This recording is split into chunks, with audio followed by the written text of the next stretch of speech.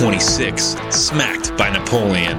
I'm Merle Riedel, and you're listening to an April 11th, 2007 podcast from the Kansas State Historical Society. In this bi-weekly podcast, museum staff reveal the story behind the story about artifacts featured on the Cool Things section of our website, kshs.org. This week, we kick off a 12-part series that focuses on objects from the museum's current exhibit, Game Faces, Kansans and Sports. In the first half, Assistant Museum Director Rebecca Martin examines fencing equipment used by a group of uber-athletic Germans. Was this Topeka-based club a hotbed of German nationalism or a good excuse to drink beer? In the second part, we'll examine the connection between Emporia editor William Allen White and Lakota Indian chief Sitting Bull when we play 6 Degrees of William Allen White. But first, Smacked by Napoleon. Good afternoon, Rebecca. How you doing? Doing pretty well, Merle. Good. How are you? Good. We're going to talk about some fencing equipment that you did some research on. And I just want to first describe the fencing equipment. It's 2 foils and 2 masks, right? Mm-hmm. The foils they're steel. It's a long, narrow, sort of quadrangular shaped shaft on the foil. A foil is like a kind of a lightweight version of a rapier or sword. Yeah, it's a training sword, not a saber. Okay, and then the masks are basically wire masks, but they have some kind of straw padded lining around the outside of them, where it would come in contact with the face. But the leather's kind of chipping off so you can see the straw, which looks pretty scratchy on your face. But it's pretty cool. Okay, so my first question, these belong to George Krause, and they were fencing equipment that was used in Topeka in the late 19th century. Where does the sport of fencing come from? It doesn't come from Topeka or Kansas. Did you know that? I guess, but did you guess that? It was speculation. Much to my disappointment, I realized in researching this that fencing had a centuries-old tradition that predates Kansas history by quite a long time. Apparently, fencing started in Spain as a form of defense. It was, not like I always tend to picture fencing in my mind as something involving Errol Flynn or Douglas Fairbanks jumping off of a castle steps onto a chandelier with a sword in one hand. Right. And apparently that is a form of theatrical sword play that is not classical in its origins. So it had its start in Spain, spread over Europe for a number of centuries, and then eventually came across the pond to the United States and was practiced in Topeka, Kansas, at this club that we're going to be talking about. Who was George Krause?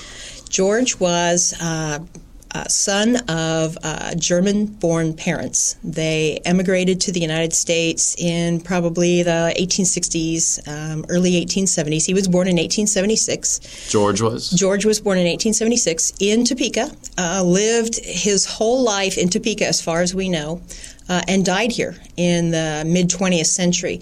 So he was a born and bred Kansan, but he fenced at this social club. His father was a fairly well-to-do person by, let's say, 19th century standards. He owned a harness-making company in Topeka, and George eventually inherited that company and ran it with his brother. And they were pretty well off. I mean, not wealthy, but very, very comfortable by those standards. Well, we talked about he was in a club, and he was in a club called the Turnverein. Who were the Turnvereins? The Turnvereins started in the early 1800s in Germany. It was kind of nationalistic in its tones because at the time Germany had been smacked by Napoleon, and the man who started the they'd been what? Smacked? Yeah, is that a good way of putting it? I like it. Napoleon had smacked a lot of European countries, and the Germans were smarting from that. And this man said, hey, one way to build up our spirits and not make this happen again is to build the physical and mental and moral fortitude of our youth. And it kind of sounds like what Adolf Hitler was doing about 130 years later.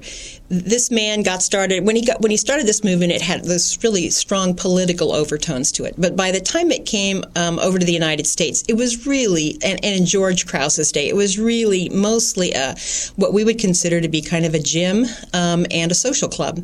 And the gymnastic part of it had a lot of things that we would recognize today as building up your strength, like dumbbells, barbells, parallel bars, the vaulting horse, things like that, climbing ropes.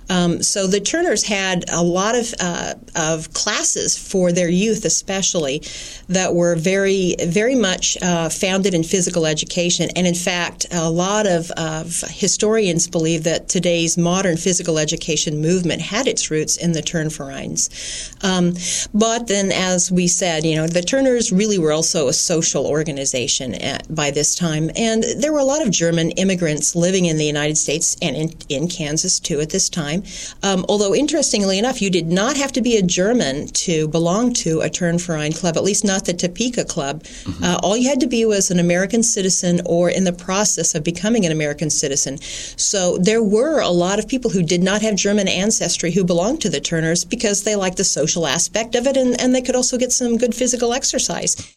Can you talk a little bit about the Turner Halls? Because I think that's a good way to represent how there's a social club and an athletic facility. Yeah, well, most of them had gyms, but the gym could also be converted. Let's say maybe it had a stage at one end, so you could have a theatrical production in it, and then you could clear out the gym or push all the equipment to the edges of the walls or edges of the hall, and you could have a dance. Mm-hmm. So a lot of these Turnvereins had, let's say, choral groups. They had bands, they had dancing, they had literary exhibitions, stage productions, and it was really a great cultural organization for those communities.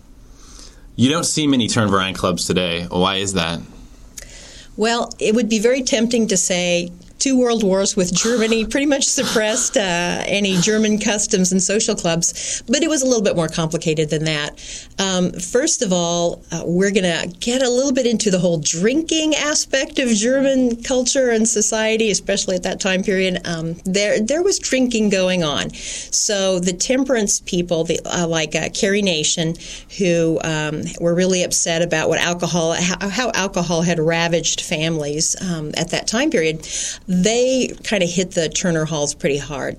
And they took away a source of their income, which was selling drinks, selling beer and wine at these social events. That hit them financially. About the same time, early 1900s, 1910s, you started to see the automobile and movies appearing. So social clubs just weren't that much important anyway. I mean, they were still significant, but they really saw a decline in their participation around this time.